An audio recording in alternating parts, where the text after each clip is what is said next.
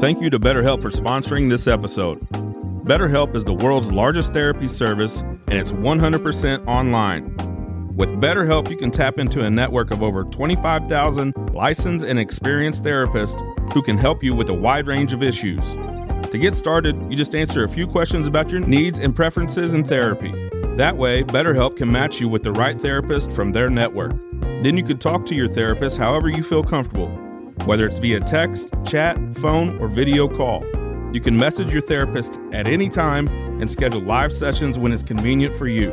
If your therapist isn't the right fit for any reason, you can switch to a new therapist at no additional charge. With BetterHelp, you get the same professionalism and quality you expect from in-office therapy, but with a therapist who is custom picked for you, more scheduling flexibility, and at a more affordable price. Get 10% off your first month at betterhelp.com/thebarn. That's BetterHelp, HELP.com/thebarn.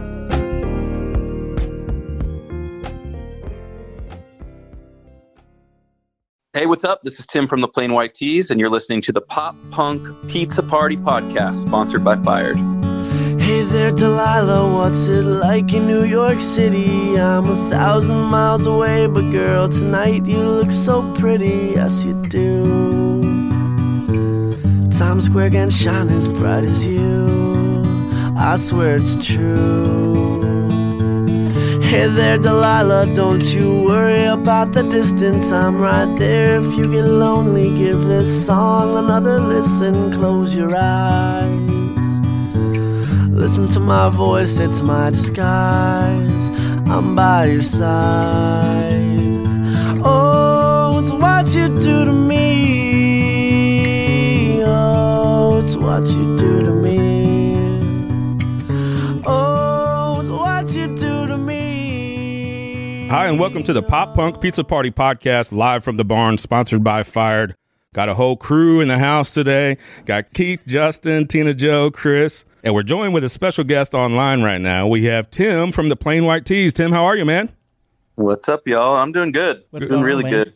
You are coming into our town, St. Louis, Missouri, on the Fired Up 2024 tour, Thursday, February 15th at Del Mar Hall in St. Louis. Doors are at 7, shows at 8, all ages. General admission is $30 and $32 the day of the show. We're excited to have you in town, man. Yeah, man. Stoked to be back on the road, and excited to be passing through. You guys are obviously coming out. Oh, absolutely. That is the plan. Put you all on the guest list. Oh, very cool. Oh, awesome. Oh, yeah. We appreciate that. Very cool. Man. My question for you is, have you ever been to Del Mar Hall or seen pictures or anything? Man, I don't think so, but there's times where I have to, with like I'm pretty bad at geography, and there's times where I will go back into Google and search Plain White Tees and then put in, Prague, for example, and it'll tell me, oh yeah, you've been to Prague X amount of time. And there's like spots around the globe that I just forget that we went, Well, I will say you're as far in for as a the treat. venue goes, no, I don't know. Why is it like a cool, like historic one or? I will say that you're just in for a treat. It's a good sized venue, but it's just also really intimate. It's a really chill, laid back, kind of lounge kind of feeling venue. Yeah, that's awesome. Yeah, great sound and lights, too. Excellent. Yeah, it's a Pretty good good venue. I wouldn't say there's a lot of history there. It's fairly new. Yeah, But, about 5 years or so. But I'm sure you've played the pageant next door to it. I want to say that you Okay. guys have Absolutely. for sure. Yes. So, That probably sounds familiar, right? Yep. Got a new album that you guys are on tour. Part of what this tour is about. It's been out since November. Really digging it. Fearless Records. Tell us a little bit about the album. Yeah, man. Cool compilation of songs. Tom and I kind of tag teamed the writing on most Plain White Tees records. Him being the far more prolific songwriter. So on this one, I got one singular cut, which I'm cool with because I'm a fan of what he came with on this album. I think before we started the writing process, he had kind of sat down with me and was like, I really want to try to return to what people associate the sound of Plain White Tees to be. some of that being pop punk, like all the way back to our early days. So there's tracks on the record that are definitely pop punk influenced. And we really haven't done that for a long time. When I joined the band 20 years ago, it was a pop punk band, or at least you would call it like pop punk alternative or something like that. All of our influences were like, Jimmy Eat World, yeah. and then the bands that were in the scene with us was like Fall Out Boy coming up when they were even more pop punk. So he wanted to get back to that, and then he also wanted to really center the record around acoustic material, which clearly has become kind of the band's bread and butter. And sometimes we've neglected that angle, like on our record that we put out last time, it was called Parallel Universe. And that record was like really synth heavy and kind of like electro pop. And he was kind of like, we gotta re-zero the band back at where we came from and what we do best. So that was the angle for the record. And I thought he did a great job with the writing. So do you feel the songwriting process, kind of saying you're going back to maybe your roots or where it kind of started, do you feel like it evolves, and do you change it up quite a bit, maybe even the sounds, just to keep it interesting for you guys? Because you guys have been doing this for so long. Yeah, man. I mean, of course it's going to, what you're listening to now as opposed to what you're listening to back then, that stuff creeps in and you get affected by what is moving you musically, right? So I think it's hard to just block all that stuff out and try to write as like, well, I feel like Tom, for example, can probably sit down with a guitar and whatever he writes tends to be the Plain White T's, right? He's got a pretty unique voice. And even if we change the style up a little bit, I think that he's recognizable enough. For me, it's a little bit different as like the secondary writer of the band. I sometimes feel like, I'm writing and writing and writing, and none of it feels like Plain White T's. And then occasionally I'll write a song that kind of leans towards what Tom does, and then I'll turn that into him, and he'll be like, "Yeah, man, that song's great. I'll include that in our batch of songs for this record." So I don't know. It's got to be different for me than it is for him. Do you write with Plain White T's in mind? I think sometimes I have to write with Plain White T's in mind, or I'll start an idea. Like I have an idea that I'm working on right now that is a song for my wife. And, with that in mind, it's funny if the song turns out great and it's like a nice, well-crafted love song, then it'll probably end up on a T's record. Let's see. We got Hey There Delilah that worked, of course, very well for the band, being an acoustic love song for a girl that Tom was chasing after. And then our second biggest song was Rhythm of Love, and I wrote that song for an ex-girlfriend that I had let go of and was chasing after. And then Tom wrote 1, 2, 3, 4, our third biggest song, and that was for his girlfriend, another acoustic love song. So it's like, if I pen something and it's a great love song, it'll probably end up on a T's record rather than, something else I'm doing. And you've made statements in the past that your songwriting for Plain White T's, you felt you always had to make the next big follow-up hit. But however, during the pandemic, you had time to focus more on solo work, and you expressed it was like having a blank canvas. Did that change your feeling on how you go about writing for Plain White T's, your perception or process?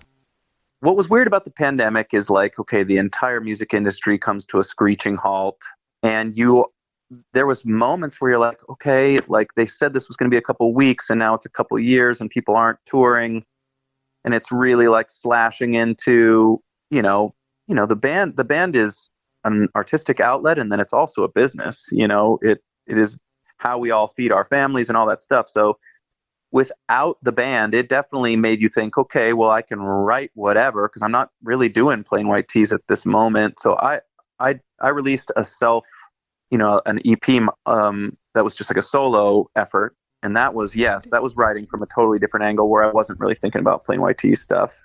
And I also write country music, so I do that on the side as well, and that's a really fun, side experiment where, because that's a whole different animal than writing Plain White T's music. And so, I do think, there's a pretty big pressure, and it's self-imposed when you think about how big Delilah was and how amazing it is to have a song that big. Incredible, to be dragged around the whole globe because people want to hear you play that song. And I was one of those people. Yeah, I mean, we were on an airplane like every single day when that song was popping off, and like incredible to have a song like that, and incredible to have a song that just feels like I don't know how you guys feel about it, but like from within the band, I think that song's gonna get played in 2050, and I think it'll probably get played in 2060. It's like it just has kind of gotten legs where it's like I don't think it's gonna go away, and I don't think that we have. I'm not sure whether we have other songs that are gonna be that way, but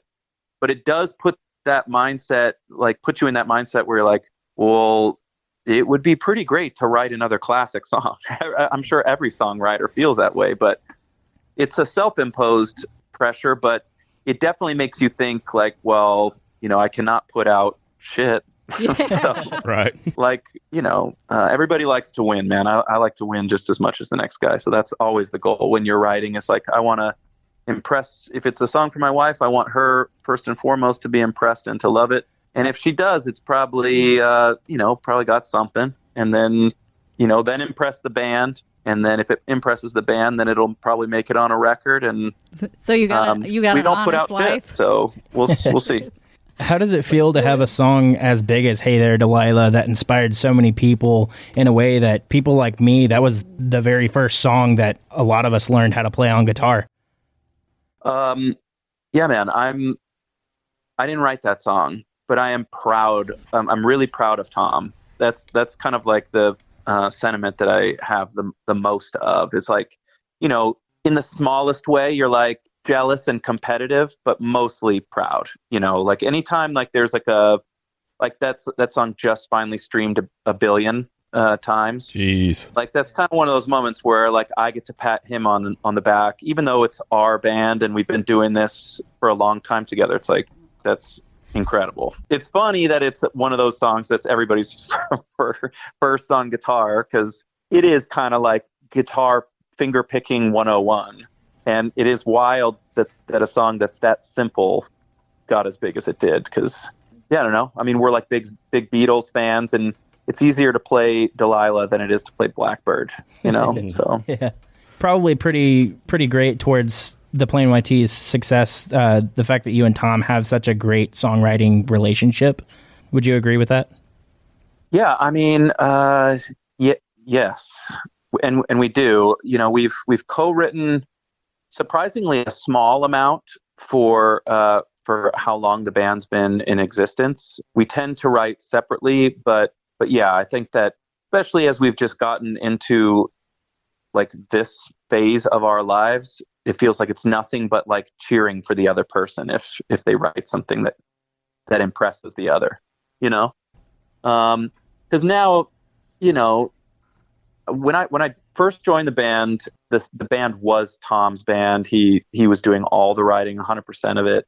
It did take a little while for him, I think, to feel comfortable relinquishing like that seat for like a small amount of time. I never wrote a lot of songs for the band, but there was times where it was like, okay, well, Tim's got the single this time around. So, and I'm sure that was awkward at first, but he has definitely gotten to a point now where I feel like he's my champion if it's a good song. So yeah, man, and it's an awesome dynamic. I'm really grateful that we have, the 4 members that are in the band now are all just such big supporters of each other. So you hear about like nasty dynamics in bands, and I am very grateful that it is the way it is. Yeah, definitely grateful that you guys definitely don't have, or you can still get along, so we still get music from you. So so we appreciate that. But I'm going to kick it over to tour. So like in addition to the headline tour, the band is also appearing at the second annual When We Were Young festival. How does preparation and performance dynamic differ for a festival appearance compared to like a traditional headline tour date? Well, I mean, for that one in particular, since it is a pop punk fest, I think we leaned into those early records a little bit. steered. Dude, the crazy thing about that festival is like, for us, it was 30 minute set. So that's 7 songs if you are flying, and one of them has to be Hey There, Delilah. And then even though it is a pop punk festival, we played Rhythm of Love for fans of ours. I mean, like, you step on stage and there was probably like, I don't know how many people, if I had to guess, that were watching us, but like maybe 15,000 or something. And you got to assume like some of them want to hear the hit song. So, and then the rest of it, we tried to steer more pop punk, a lot of our older stuff. And then we have a new record coming, and some of it's pop punk. So we played those songs. And I don't know, in prep, the difference is that, like, when you guys see us play at the club, it's going to be probably 90 minutes plus, 21 songs. So we're just pulling from all of our material, and then probably playing a lot of new stuff to promote the new album. Whereas when we were young, was like, we got to give the people what they want in a very short amount of time. Yeah. So a lot of Russian, huh? Yeah, dude, totally. I mean, obviously, Hey There, Delilah is a huge part of you guys' story, but I don't think without the follow-up, the Rhythm of the Love and the 1, 2, 3, 4, were you guys ever worried about maybe even kind of being like a one-hit wonder? That was really a thing back in the 90s and the early 2000s. Was that ever like a concern? I mean, I'm sure to a lot of people we are. And I know that we're not, so it's comforting. But, like, do you guys know are you YouTubers? You guys live on YouTube like I do? Yeah. Yeah. Half the time. Okay. Do you guys know who Rick Beato is? Oh, yeah. He's Love him. Okay, you do? Yeah. Yeah, got an awesome, like, music channel. He's, he does reviews about, what's going on in the top 10 on the, Spotify charts or whatever it is. Yeah. And then does a lot of, like, really cool interviews, Smashing Pumpkins and stuff like that. But he does this series where he's like, let's see, what is it, like the top 21 hit wonders from the 80s and top 21 hit wonders from the 2000s or whatever. And number one spot of the 2000s was Plain White T's. Oh, no. Wow. And I was about to message him and be like, you son of a bitch, we had 3 hits. But at the same time, like, whatever, man. Like, we're in the conversation. It's fine. It's fine. Like, and I love his channel, so we're going to let it slide. But say you guys are far from that. When we think about one-hit wonders, one of my favorite bands from the 90s was Blind Melon.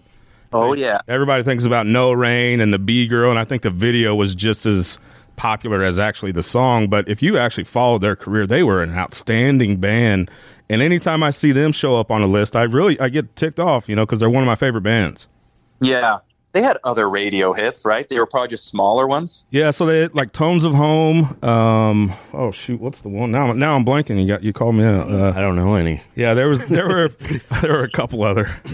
Damn it, they weren't a one-hit wonder. Yeah, right. I mean, yeah, there was Tones of Home and Change. That song Change. They play it on Saturday Night Live. Is really great. Yeah, Change is great. Okay. Yeah, but yeah, I just think about some bands that get lumped into that, and it's just like, we're not a one-hit wonder. You just didn't continue to follow our career. There's a lot of great stuff there. You have to continue being a fan. I just think it's pretty unfair to bands sometimes. Yeah, and you know what, man? Like, nowadays, I don't even know how you I guess you probably can't get called a one-hit wonder anymore because there's hardly anybody working to radio anymore. Yeah, right. Like, so many things that are a factor in what a hit is. I don't know how you would determine that whole thing, but. I mean, yeah, I don't feel like we're a one-hit wonder band. It's nice that, like, You're not. It's very close to being like a household name. You can say it to, like, a soccer mom, and she'll probably know the name Plain White T's, and yes, so do kids. Yeah. So I'd say we hinted with 2 hints, and everybody figured out who we were interviewing. So I'd say pretty easily. Pretty well known, even my 14-year-old daughter was stoked about getting to interview. Oh, that's today. cool. Yeah, my kids are jealous that I'm here right now. So what's up with the podcast? Have you guys done a lot of pop punk artists? honestly, not yet. We're actually 15 episodes in, and you're our first their big official interview. Yeah. Okay. There you go. We've had guests on the show, but never an interview like this. Joe's interviewed Afro Man, though. There's got to be a man. I feel like that's a good podcast concept, and pop punk is firing right now. So, well, if you have any friends that would want to come on, yeah, man, I do have some friends that would probably do it. We're listening. Yeah, I mean, I could probably get my buddies from Yellow Card to do it. Oh my God! Yes, that would be a good one, I think, for you guys. So I'll talk to my buddy Sean. Oh, that'd be. And I know they're going on tour. They're doing Third Eye Blind Yellow Card this year. Yes, so, they are. Yeah, and they're coming to St. Louis, so that would make a lot of sense. We are part of. There you go. We are part of a bigger network, but yeah, anything you want to throw our way, we will take it, especially Yellow Card. Sure. Yeah, that'd be a good one. Yeah, and He's check out the my episodes dolphin buddy, so should be able to make that happen. Talking to about the dynamic of our show, Chris has a question for you. Hey, Tim. So for the most important question of the day, if you could only eat one pizza for the rest of your life, what would it be? Like what's on it, or where's it from, or what? You can do both, but what's on it, I think, is what's most important. Yeah, okay. So pepperoni, sausage, and jalapeno. Oh, killer choice. From Rusty's Pizza in Santa Barbara, California, which is where I grew up. The place slays. You know, because the band is from Chicago. I never lived in Chicago. I'm not like a Chicago-style pizza guy. I mean, it's good, but that's not my thing. And so it's probably blasphemy to be like Santa Barbara, California pizza, but Rusty's is killer. So yeah, Chicago's not our thing either. Chicago's like a pie. Like it's not a pizza. It depends on what you're talking about. In Chicago, they have a what all the tourists know, which is like the Giordano's, Lee Magnella's or something. Blue Malnati's, yeah, and then they have the tavern style, and that's what all the natives will tell you is it's like a thin crust type pizza. Yeah. Yep. Santa Barbara's where it's at though. That's the spot.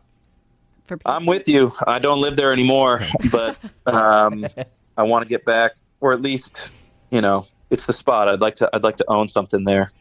Need another hit. Very cool. Well, we have Tim from Plain White Tees. This is the Pop Punk Pizza Party podcast, live from the Barn Studio, sponsored by Fired.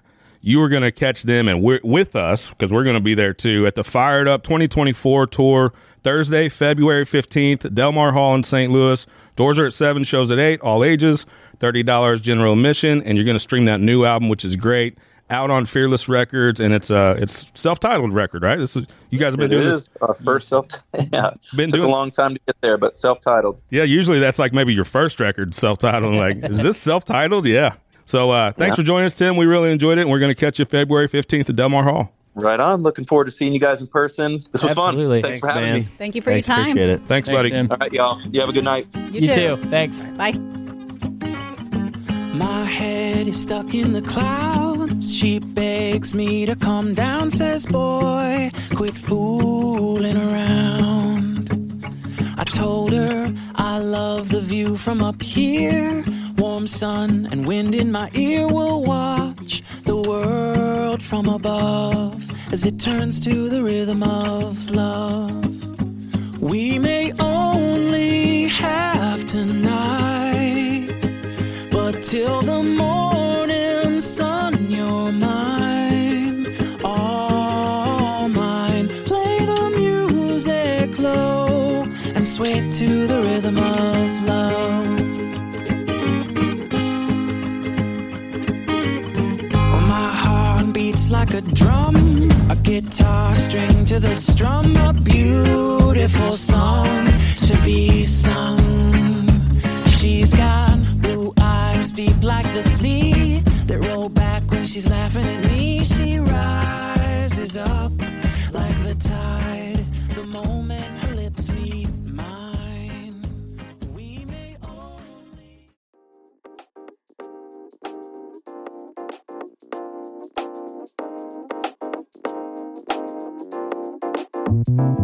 Thank you to BetterHelp for sponsoring this episode. BetterHelp is the world's largest therapy service, and it's 100% online. With BetterHelp, you can tap into a network of over 25,000 licensed and experienced therapists who can help you with a wide range of issues. To get started, you just answer a few questions about your needs and preferences in therapy. That way, BetterHelp can match you with the right therapist from their network. Then you can talk to your therapist however you feel comfortable, whether it's via text, chat, phone, or video call. You can message your therapist at any time and schedule live sessions when it's convenient for you. If your therapist isn't the right fit for any reason, you can switch to a new therapist at no additional charge. With BetterHelp, you get the same professionalism and quality you expect from in-office therapy, but with a therapist who is custom picked for you, more scheduling flexibility, and at a more affordable price. Get 10% off your first month at BetterHelp.com/thebarn. That's BetterHelp, HELP.com/thebarn.